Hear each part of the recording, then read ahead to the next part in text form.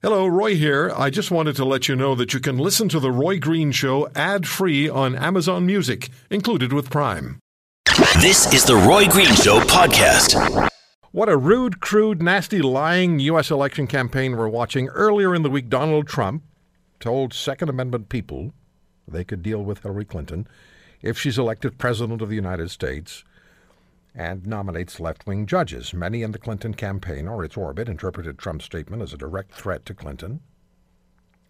Then on Wednesday, Donald Trump announced that Barack Obama is the founder of ISIS, a statement, Donald Trump repeated a number of times. Hillary Clinton, meanwhile, has additional emails surface, as well as evidence which seems to indicate individuals who contributed generously to the Clinton Foundation were then granted favorable access to the State Department. Quid pro quo. With Hillary Clinton as the Secretary of State, of course. And meanwhile, at a Clinton rally in Orlando, the father of the gay nightclub mass murderer sat just behind the Hillary Clinton dais, platform, and subsequently told media he'd been invited by the Clinton campaign. And last night in Milwaukee, there was rioting after police shot and killed a man who refused to drop a firearm. Is Trump too proactively supporting police? Somebody sent me an email this morning. Trump is too proactively supporting police. All sorts of stories going on. Hillary Clinton kicking police to the curb, had no interest in obtaining campaign support from the largest police union in the United States. I'm joined by Dr. Zuhdi Jasser. He's, fortunately for us, a fairly regular contributor to this program, but very generous with his time. Former U.S. Navy Lieutenant Commander. And Zuhdi is also the author of A Battle for the Soul of Islam and co-founder of the Muslim Reform Movement. You can find him on Twitter at Dr. Zuhdi Jasser. Zuhdi, thank you for the time. Is this a week like no other in the U.S. election campaign, let's say in the last 8 to 10 months, or is it just another week? Well, with this campaign, it seems to be just another week. I mean, what a mess. What a mess. I mean, and I'll tell you, as an American, as a conservative, is this really the best our country can give us? I mean, I used to think politics was, because of how tough it was, a meritocracy, but it no longer is that. And while I've never voted for a Democrat and never vote for Hillary, I'm certainly not a supporter of Trump, and many of us have given him chances from the beginning. I never thought that the other 16 candidates would fall to the side, but his scorched earth policy of dealing with them, the juvenile sort of bullyish avoidance of topics, but simply name-calling, his inability to be clear. I mean, you mentioned, even when Hugh Hewitt asked him, do you mean she founded ISIS? And he stood by that. And nuance matters. I mean, the founders of ISIS really ideologically are the Saudis and the Qataris. Did Hillary and Obama allow the Qataris and the Saudis to infuse funds and radicalize the Syrian population? Absolutely. But to say that they founded it is just, those nuances take away his credibility, his support of Putin, his support of Russia. I mean, we saw the Republican platform basically give a nod to what's happening in the Ukraine and others, and it's sort of a bizarre shift in that both parties have candidates that are not in the interest of American security. I spoke yesterday on the air with Colonel Peter Mansour, the former executive officer to General David Petraeus during the surge in Iraq, and Colonel Mansour shared that for the first time in his adult life, he's voting for a Democrat as president because he considers Trump too dangerous to the United States. Now, just saying that, Zuhdi, I know there are people who are ardent Trump supporters who are getting angry just at the notion that somebody would be turning away from Donald Trump.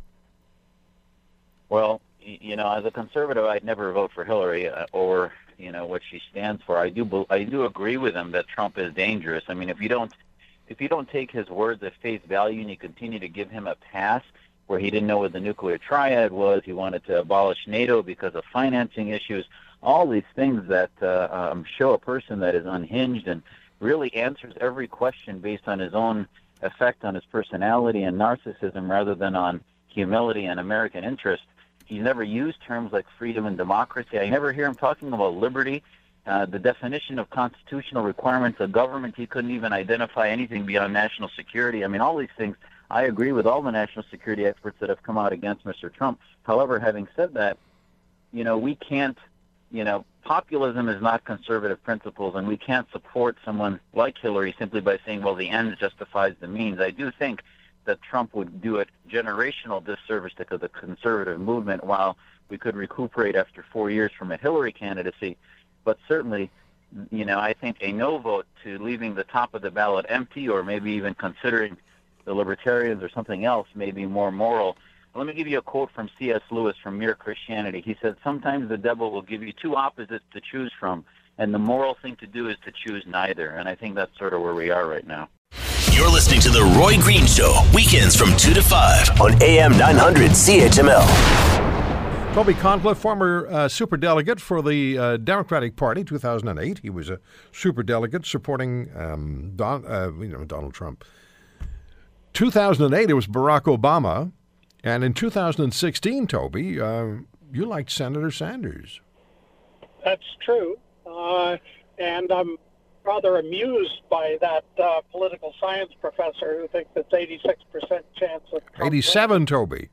87%. My goodness, is he going to be wrong? Well, let me ask you this. Did Hillary Clinton steal the nomination from Bernie Sanders? And I ask that because it's a relevant question that could come into play on November the 8th if a significant number of Bernie supporters decide that they are angry enough that they will vote in spite of Hillary and for Donald. Roy, there will be some Bernie supporters who feel that way. I don't believe it'll be a large percentage, and I believe at this point, barring some cataclysmic event, the presidential election is essentially over. I think that Hillary is going to win this and is going to win it big, in my opinion, but people ought to focus not on the presidential election. If I were a Republican, I would say focus on your senators. If you want to stop Hillary, make sure that the Senate remains Republican. I'm not advising the Republicans, but that's what they really ought to do, because they're going to lose the presidency, and if they're not careful, they're going to lose the Senate. I have this funny feeling that a fellow by the name of Julian Assange is going to unload another cache of emails that will be far more damaging than anything that we've seen yet, Toby. It's just a gut feeling. He's just around too much right now. Well, he is around too much, but I think Hillary's going to win whatever he releases. And what's really important, and I hope you don't mind my saying this every time I'm on this show, but every American ought to at least register to vote. And you can do that at votefromabroad.org, which it's not a Democratic site, although the Democrats built it. It's nonpartisan, and people register, and the Democrats do not keep your information. And there's about 1 million Americans in this country who will have the right to vote on November the 8th. So votefromabroad.org is the website right, where you can register to vote. Look, and Toby... they ought to vote for their senators, too, and their congressmen. Yeah, I'm not going to keep you too long because I know you're busy, and I appreciate you taking the time on the Sunday afternoon. But in Hillary Clinton, you have a deeply flawed candidate. We know she's lying. She lies about lying. We have the email. It's true. That's the only true statement that I just made in reference to Hillary Clinton. We have the email mess, and now we have I think it's more than just talk, about if you made a significant financial contribution to the Clinton Foundation, you received favorable treatment from the Secretary of State when Hillary Clinton was the Secretary of State. None of that is going to play well. And if there's an email dump by Assange, don't know, Toby? Yes, if there's an email dump by Assange, it will hurt Hillary, but it won't hurt her enough to change the outcome of the election. So she'll be the next president of the United States. Yes, she will. No question. Not in my mind. Okay, votefromabroad.org is where American listeners who want to vote in the U.S. election on November the 8th can go and register not only for president, to vote for president, but also for Congress and the Senate, which is, well, it's the same thing, isn't it? Two different houses, so it's all Congress. Toby, thank you. Always good talking to you. And next time I see Bernie, I'll tell him you said hello. Well, please do. Thanks. All the best. Toby Conliffe. You're listening to The Roy Green Show, weekends from 2 to 5 on AM 900 CHML. We spoke with Allison Azar last Saturday, and then again on Sunday briefly. And you heard the emotion in Allison's voice as we talked about her children, and we talked about the Prime Minister of this country and the commitment that he made to Allison. As Mr. Trudeau stood in his office with Allison Azar, put his arms around her, and said he would do whatever was necessary, whatever he could, to get her children back. And what has the Prime Minister done? Well, his government has stepped in the way. And we talked to Allison about that, and I have to give credit here to a small town newspaper in British Columbia, the Comox Valley Record, which ran a story that the rest of the national media didn't get, should have gotten. And I found this out through Jamie Ellerton, who's a friend of Allison's, and he's the principal with Conaptus.ca. It's a public relations firm, and Jamie is working with Allison, and he's in touch with me, and Allison's in touch with me as well. And so I received this email from Jamie. Minister Dion, that would be the Stéphane Dion of Global Affairs Canada. Minister Dion's office shirked any responsibility for getting Allison's children back, stating, quote, the decision to enforce an Interpol notice, including the decision to detain or extradite, rests with the host government, Iran. And Jamie continues, can you imagine if during the Fahmy case, the previous government had said, it's up to the Egyptian courts and government to live up to their international obligations and wipe their hands of it? The Liberals would have roared with anger because saying such a thing is outrageous. It would have been outrageous, as Stephen Harper said it. It's outrageous for the Trudeau government to say it. And it's up to Iran. It's up to Iran. Interpol, as Allison told us, Interpol issued the red alert, red warning. The Iranians had Saran Azar, arrested him, were ready to act, and the Canadian government not only didn't do anything, the Canadian government got in the way. Allison, it's good to talk to you again. One of these days, we're going to be talking, and your kids are going to be with you. That's going to be great, but until that time, Roy, I don't know what I would do without you and without your listeners' support. It means so much to me. You know, the people of this country are with you. The people of Canada care about you. And what Mr. Trudeau and his government are doing are digging themselves a deeper and deeper and deeper hole by not taking the action they could so easily take and take the steps they could so easily take, the steps they could take. When people say, well, we don't have a treaty with Iran, well, what's the Prime Minister going to do? If Mr. Trudeau got up and said, I called the president of Iran and I said, we want these Canadian kids home, or let's at least negotiate to get these Canadian kids home, then Canadians would be as happy with Mr. Trudeau as British citizens are with their new Prime Minister, who did exactly that, called the president of Iran and said, I want to negotiate to get our British citizens home. Fair statement, Allison? It absolutely is. It's entirely within the jurisdiction of Prime Minister Trudeau to pick up the phone and call President Rouhani of Iran. Canada does not need diplomatic relations to do that. It seems like such an obvious thing for the Prime Minister of this country to be doing, to show that he meant what he said, that this case of my children was the highest priority of his government. Things have happened over the last 6 days since we last spoke, involving Global Affairs Canada, involving your member of Parliament, involving a spokesvoice for Global Affairs Canada, who used terms like political grandstanding when it involves getting your kids back. Share with my listeners across Canada, please.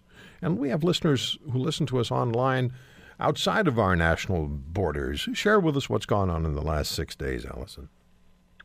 Well, as it became more and more clear that senior government officials were blocking RCMP from doing their job, that senior government officials weren't following the court proceedings in Iran, we're spending 2 weeks to get some Farsi, like Persian documents translated. So balls were being dropped all over the place. Sand was being thrown into the wheels all over the place. My member of parliament, Gord Johns, has been tenacious in his mature, nonpartisan support for me and support for my children. And it seemed that Global Affairs thought it was a good opportunity for them to throw his support into disrepute by saying he was politically grandstanding when all he was trying to do was to advocate for 5 citizens, 5 constituents, my children, and me. And it seemed that if anybody was trying to politically grandstand, it certainly was not my member of parliament. Alison, I don't even know why Stéphane Dion is involved. I don't even know why Global Affairs Canada is involved. It was the Prime Minister personally who stood with you, who promised you personally, as a father, as a Prime Minister, he promised you personally that he would take action, that your children's file would be on his desk, not on Stéphane Dion's desk, not on a mid-level bureaucrat's desk, on his desk, on the Prime Minister's desk. It is Justin Trudeau's responsibility to follow up on the commitment he made to you. It's not Justin Trudeau's even right to hand this off to his minister. He made the commitment. He has the obligation to step up and to make the phone call to the president of Iran, as the new British Prime Minister made to the president of Iran on behalf of British-Iranian dual citizens. The Prime Minister of Canada made you the promise. It's on him. It's on his desk. It's not Stéphane Dion. I couldn't agree more. And this is why I'm so bravely disappointed. Tomorrow is 1 year since my children were taken illegally into a war zone. By the time Justin Trudeau found his seat after the election, his government knew exactly where my children were. For 5 months, they knew my children were in a war zone when bombs were dropping, and they couldn't come up with a plan. Sarin then moved the children illegally into Iran, and the government has known where they've been.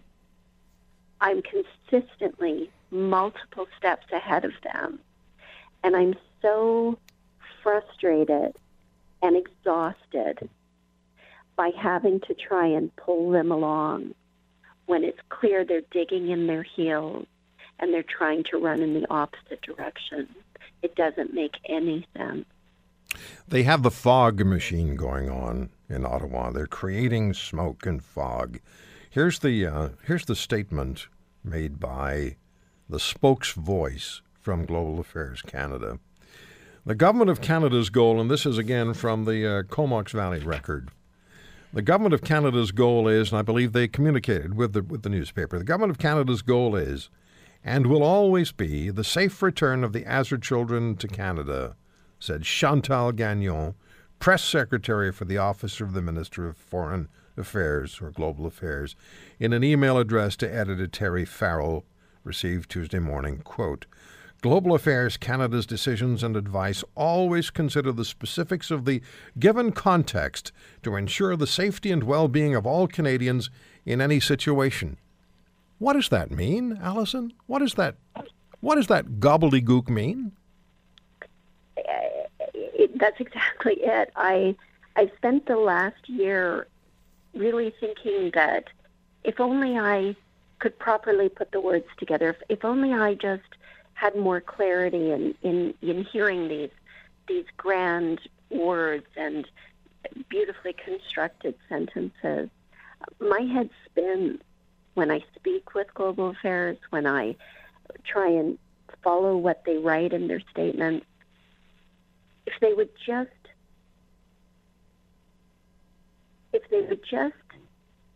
accept that this was a commitment made by Prime Minister Trudeau to me and to my children.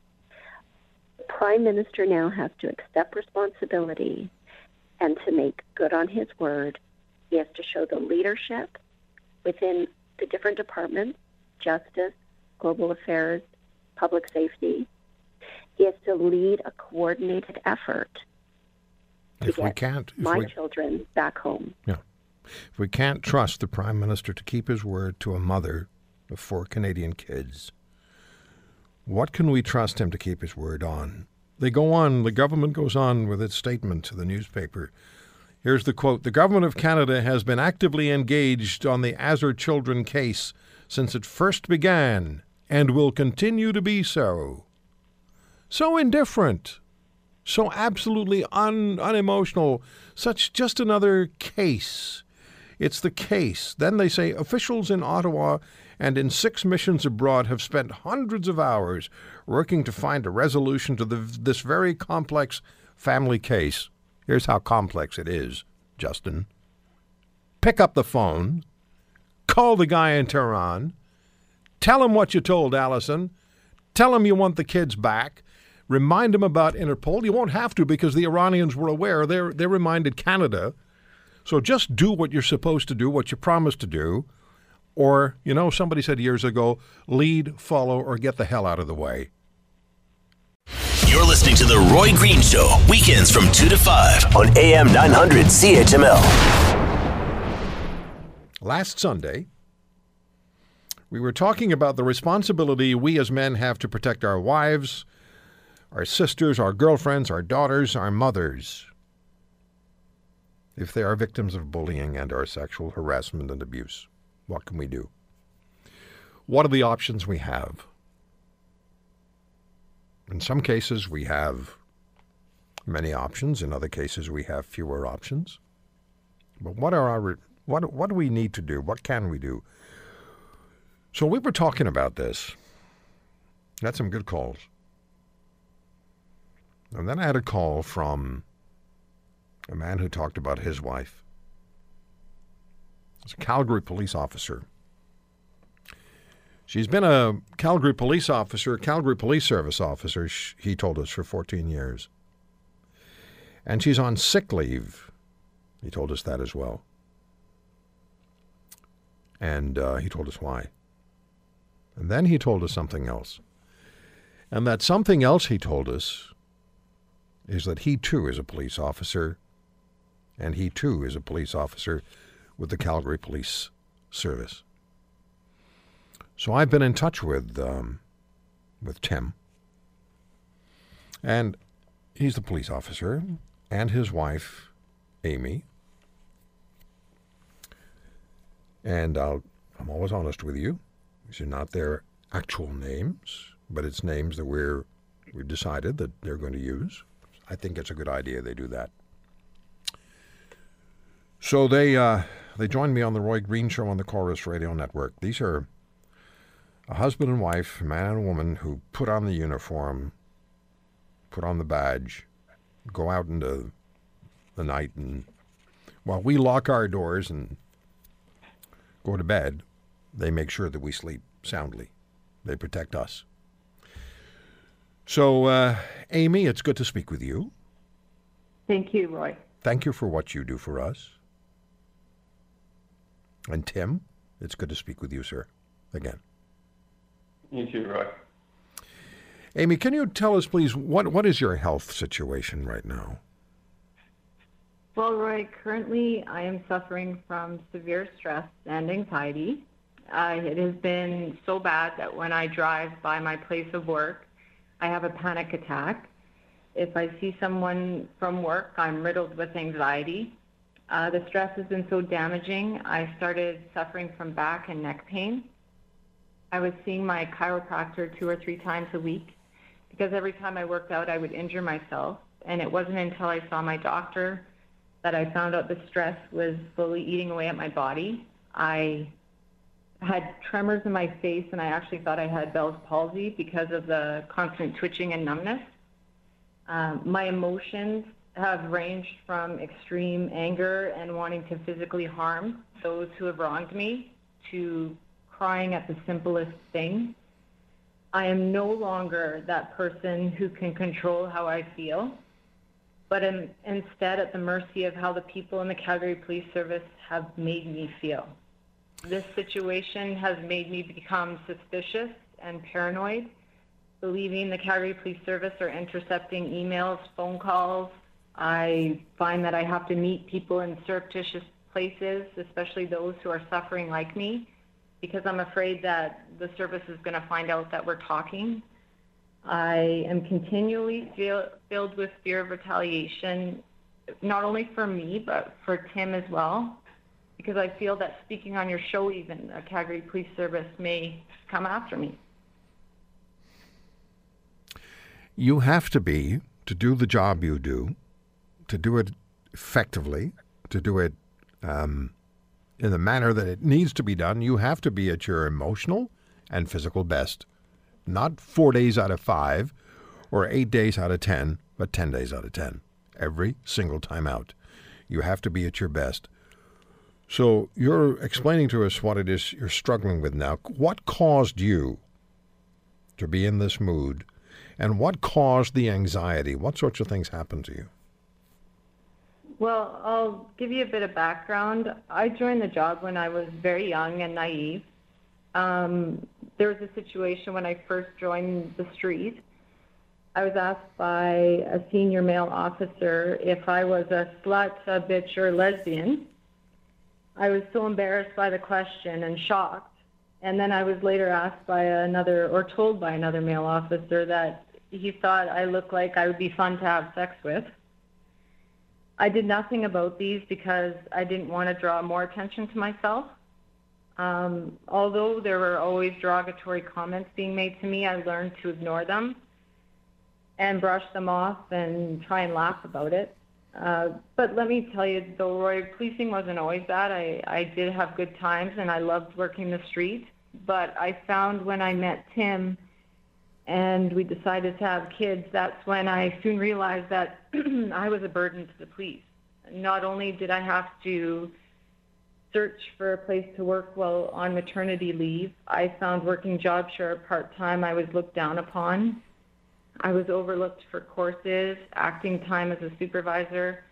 I had to continually defend my position as a police officer when people would say things like, it must be nice to work whenever you want. You are never here. I even forgot you worked here. I found I was no longer fitting into the masculine culture of the police because I was a mom. And that was when I started to be targeted. I was told at times I was a lone wolf. I wasn't a team player. I was ostracized because I didn't follow the status quo. I was told in meetings of high-ranking members that I couldn't be trusted. It was continually difficult for me because I did not want how I was treated to reflect on Tim. I was afraid when I spoke out against policies and practices with Calgary that Tim's chance for specialty positions or future promotions would be impacted. And I quickly realized that those who I thought were my friends and supporters wouldn't stand up for me. They instead blamed me for not letting go of the situation. And I now realize many were fearful themselves for standing by me because they thought their positions would be in jeopardy or opportunities for promotion would be impacted. And that really hurt me because it made me realize that those people in those positions of power who could have done the most to help me really left me high and dry. And I can't really get into details of specific stuff, Roy, because it probably would identify me. I understand that. And what you're sharing with us, Amy, is what I've heard from other police officers, from other services who are going through the same situation or similar situations to the one you're experiencing. It seems to be across the board, or at least across the board with the services we found out about. You're listening to The Roy Green Show, weekends from 2 to 5 on AM 900 CHML. Tim, when you listen to Amy speak about how this has all impacted on her, and I listened to you last Sunday when you called, I heard the emotion in your voice. When you start the day with your wife, what's the first thing you think about, and how does this impact on you on the job, knowing that you might run into these very same people who are causing these issues for your wife? Well, I think that it adds a lot of stress to us as a family, as well as to me, waking up and thinking about different confrontations. I don't really hold my emotions that well. Usually people who have figured out that I'm not very happy with them. So, I mean, I think trying to support Amy through this has added a lot of stress to my family.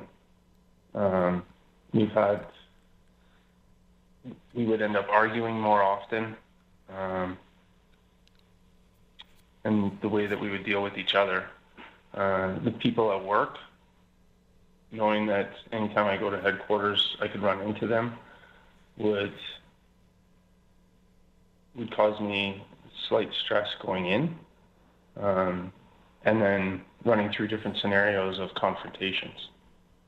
You know, it's interesting you say that, because I've heard this as well from women who've been or still are police officers, who said they have difficulty speaking about what's happening to them. And one of the issues is they don't feel comfortable telling the people who are closest to them, the people they love the most, because it could affect their loved ones on the job. And you're not the first husband-wife police couple I've spoken to. It's Amy. I've heard women say, I have difficulty speaking to my husband about it because he's a police officer and I don't want to cause him additional emotional turmoil. Yeah, that's absolutely true. And I think that's why so many female officers tend to feel that the burden falls on them, because a lot of times their husbands are the ones who, unfortunately as it is, are the successes in the job, because we choose to stay home and take care of the kids and stuff. So we don't want to make it more difficult for our husbands as well. Okay, so let me ask you this. And you know, the clock always gets us, and we have about 2.5 minutes here. We have a lot more to talk about, and I'm sure we'll be talking again in the future. But every police service has an association, has a police association. It's the union that's supposed to stand up for you if senior officers don't. How's that working out with the association? They fight for you guys, or not so much? Fair question to ask you? Yeah, I think they try their best to fight, and I know that the Calgary Police has processes in place to try and help internally, like they have an Office of Inclusion and Respect Matters program that's supposed to help with internal issues such as bullying and harassment. But the problem is it's run by people who are internal to the service, so there's no external oversight. So either way, they're speaking for the Calgary Police Service, not for the members specifically. And our associations try their best, but sometimes their hands are tied as well as to how far they can take matters based on our contracts and stuff. Okay, I'm going to have time for one question to ask you, and I'll ask you both to deal with it from a different perspective. Amy, what would allow you to return to work? What has to happen for you to be comfortable returning to work? And Tim, how would you feel about Amy returning to work? Would you worry? Let me start with you, Amy. What has to change?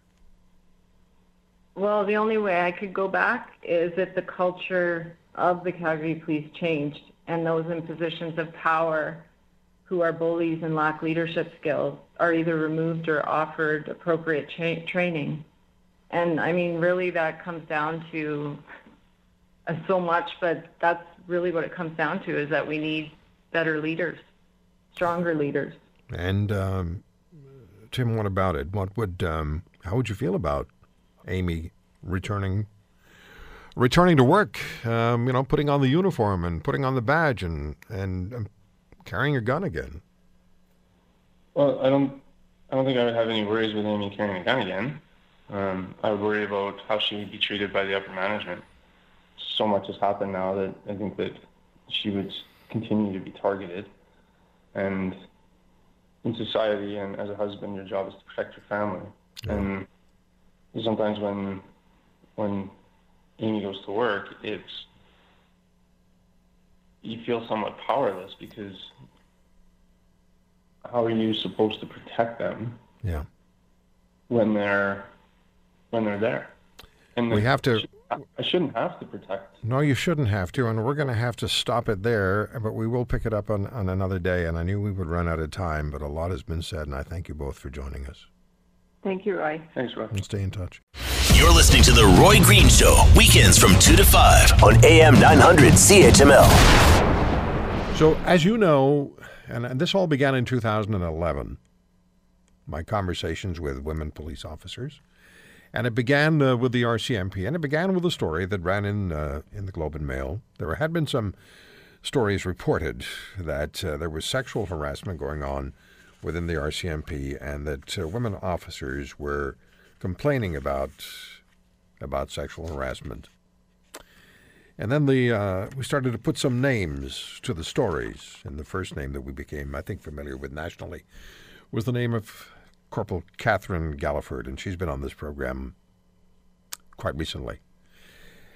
And when she first began a lawsuit and first started to publicly speak about what she encountered, there are some questions about, well, maybe she's a troublemaker, maybe she has mental health issues, and this and that and the other was floated out there. You knew it was going to happen. But eventually, the RCMP settled with Corporal Galliford. So much for mental health issues. They settled out of court. There are more than 500 women who have class action suits underway now. More than 500 women. I've also heard from male officers who over the last number of years have sent me emails.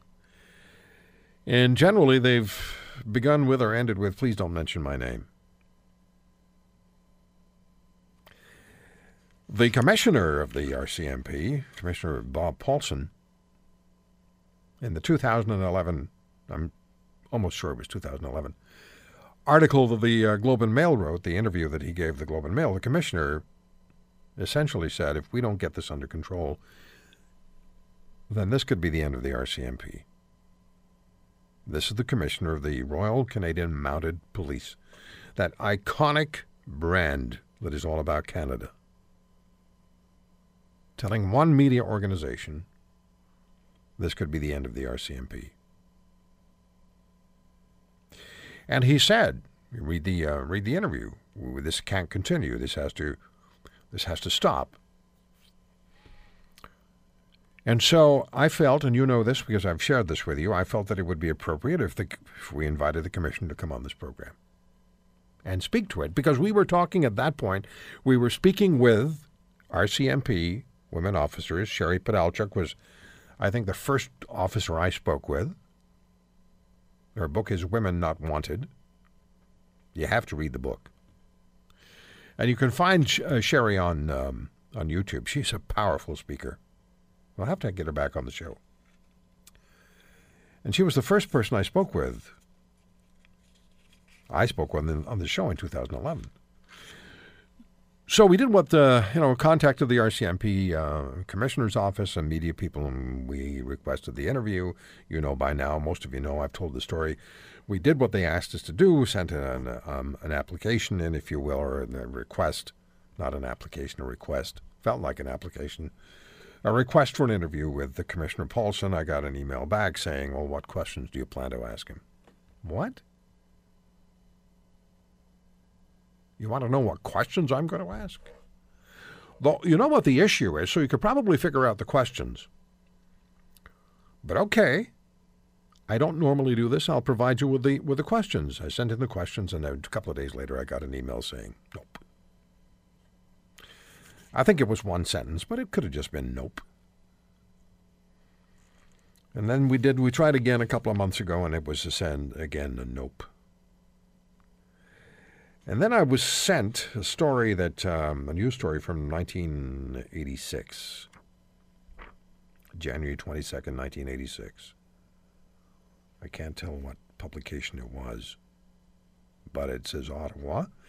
Allegations that female Mounties suffer sexual harassment must be reviewed by an independent body, not by an RCMP officer who might try to whitewash the issue, Liberal MPs demanded Tuesday.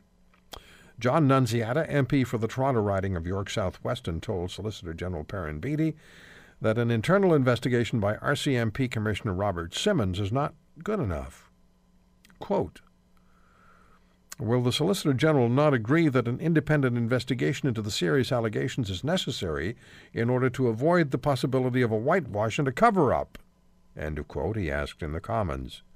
Beatty sloughed off the demand, saying he has confidence in the Commissioner's integrity and his ability to assess recent reports of sexual harassment and rampant sexism within the force.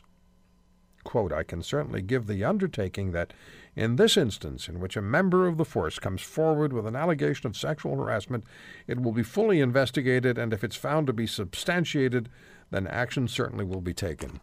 End of quote. Right. Action will be taken, probably against the person who came forward with the allegation. I'm only guessing because I can't talk to the Commissioner because he won't talk to me. But that was 1986. How much has changed? Well, today I'm going to talk to a male 28-year veteran of the RCMP. He's retired, but 28 years as a member of the Royal Canadian Mounted Police, who is also the Media Relations Director for the Mounted Police Professional Association, the union for RCMP members. Rob Creaser does not dispute, I want to be careful what I say, and I'll ask Rob to respond to this, but he does not dispute that sexual harassment and bullying happen in the RCMP. In fact, he saw it while he was a police officer. Rob Creaser blames this situation on RCMP Commissioner Bob Paulson and senior officers who turn a blind eye to the toxic workplace the RCMP has become. He argues the RCMP needs an accredited association to assure transparency and accountability. He also calls for collective bargaining for the RCMP without the right to strike. So what's going on within the RCMP from the perspective of the Mounted Police Professional Association? Rob Creaser. Rob, thank you for taking the time. Have I properly described your feelings and your assessment of the situation? You have partially, Roy, but I think it goes beyond the management of the RCMP. I think we need to look to our politicians as well. As you so rightly just pointed out, 30 years ago, there was a call for independent investigation of sexual harassment claims, and politicians didn't want to go there. They wanted to leave it in-house, and I think we've had 30 years of experience to say that leaving things in-house within the RCMP is a recipe for disaster. So, sexual harassment of female members and civilian employees is taking place, and harassment is also taking place of male RCMP members. Fair statement? Fair statement. What types of bullying and harassment did you witness and do you know is going on? Well, there's legislation that prohibits RCMP members from talking about their workplace to people like yourself. And that's handy. Hey, Rob, that's handy, isn't it? Well, and it continues, Roy. I mean, they just brought in this new RCMP Enhancing Accountability Act. The Conservatives brought that in, and rather than take out a section that would actually penalize RCMP members for coming forward and talking to the most important stakeholder in their service, and that's the public, rather than being able to go to them and say, holy smokes, this is not fun being a Mountie. they're prohibited from doing so, and they face discipline up to and including dismissal for doing that. So if we can't speak to specifics, is it acceptable? Is it okay to say, would you be able to answer this? Is there enough going on to describe the RCMP as a toxic workplace? Absolutely there is. Absolutely there is. And yet, this government, the Trudeau government, had a chance to bring forward legislation that would have allowed, for the first time in history, RCMP members to have meaningful say into their workplace environment in terms of issues like discipline, harassment, staffing levels, which is huge.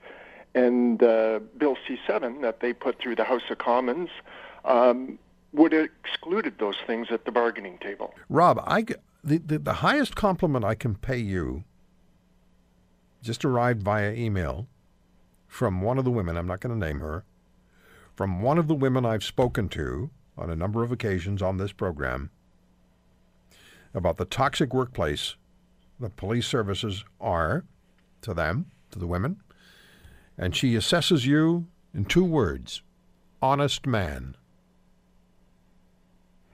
That's all it says, honest man. Well, that is a huge compliment. It is a huge compliment. So let's talk about why it is the association wants to get done what you want to get done. You talked about how frontline officers would have, if the appropriate measures were in place, if the appropriate regulations and options were in place that were supported by the government and supported by the leadership within the RCMP, things would change for the better. What are we talking about? Well, I think we're talking about a collective agreement. I've spoke to you off air, Roy, and I told you that there's, I believe, about 227 police agencies in Canada, and 226 of them have the right to collective bargain, which is, it spells out a contract that deals with things like behaviors in the workplace. And it says this is acceptable and this isn't. And if there's unacceptable behavior, then there's consequences, regardless of where you sit in the structure of that police agency.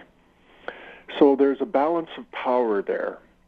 Now, the RCMP is that one agency that doesn't have a collective agreement, and they have these victims that you talk about, the 500 women, and trust me, there's a lot more, had to take on the RCMP organization by themselves. They had no association to go to. They still have no association to go to because there hasn't been a certified bargaining agent chosen for members of the RCMP yet. So what we're dealing with is, and I've listened to some of your previous shows where you had female firefighters and Calgary Police Service detective on. They at least could go to their association to help them handle this, what was going on for them. Now, not everybody was pleased with the results. I remember listening to the Toronto firefighter woman, and she wasn't necessarily pleased with the services that she got, but she had somebody to go to. Female members in the RCMP have had nobody to go to, and in fact, I think that's the title of Janet Merlot's book, No One to Tell. So it's a huge concern in the RCMP, and what we're seeing is the people that they are telling about what's happened to them in the RCMP workplace are judges in courtrooms. You're listening to The Roy Green Show, weekends from 2 to 5 on AM 900 CHML. We have 4 minutes left, Rob. They're yours. Please, I'm sure I've left out things that need to be asked and said, so I'd like you to just take those 4 minutes and do with them as you wish. Roy, there has to be some change as to how our leadership is taken or chosen. I think we've had a series of very poor leaders in the RCMP. In fact, I think the last good leader we had was probably when I joined the force in the early 80s. I don't think a prime minister who picks a leader of a national police force picks it necessarily for the right reasons. I'd like to see a board of, say, police chiefs across Canada choose our leader, and I would also like that leader to report to Parliament, not the ruling party of the day. There's no way that Bob Paulson should be in Ralph Goodale's shop. He should have the status of the Auditor General of Canada and report to parliamentarians as a whole, not to the ruling party of the day. Boy, that makes sense. Does it? Doesn't it? But Yeah. do you think it'll ever happen? The politicians want to keep their tabs on the leadership of the RCMP. And Bob Paulson is actually more of a leader in terms of reporting to his political masters than he is the people that he's actually being chosen to lead. And that has existed for years. We need people to advocate for us at the top. And I'm not seeing that, and nor are you. What a perfect opportunity to talk about the RCMP and some of the challenges than to appear on a radio show. And you can't get him to show, and I doubt very, very much whether you would have got William Elliott or Norman Inkster or any other, Zach Erdelli. No way he would come on a radio show and be and talk to the people of this country about the organization he's being tasked with to lead. Well, so you know what that speaks of? That speaks of a fear of the questions that are going to be asked, because the only conclusion I can draw is there's a fear of the questions because you know that you don't have the answers. Well, and they are relevant questions that deserve and must be answered, but they don't have the answers, or if they have the answers, they're the wrong answers. Yeah, well, I agree, Roy. But I mean, we, in the Supreme Court of Canada case, and I'll just give you an example, it was two associations, one in Ontario and one in BC, that took the case to the Supreme Court. Lined up on the other side of the table against us was the Attorney General of Canada, the Attorney General of BC, the Attorney General of Alberta, the Attorney General of pretty much every province, not every province. All the politicians did not want members of the RCMP to have the same rights as every other police officer in Canada. You know what? I was about to say to you, you were sent a very strong message right then and there. The message was unmistakable. When every Attorney General for every province and federally was there, facing you down, staring you down, this was high noon at the OK Corral, and you didn't have a chance. And no politician wanted this, Roy, and the politicians today still don't want it, no. Despite what the Supreme Court of Canada has directed them to do. I hear you. Rob, I have to tell you this, and we're out of time, but I have to tell you this. I'm glad you got in touch with me. I'm glad we've had this conversation. It matters to me, and to you, I'm sure, that we've heard from women who have expressed their grave concern and shared their experiences, as horrifically difficult for them as that was. And we'll talk again. Thank you so much for the time, Rob. Thank you for having me, Roy. The Roy Green Show, weekends from 2 to 5 on AM 900 CHML.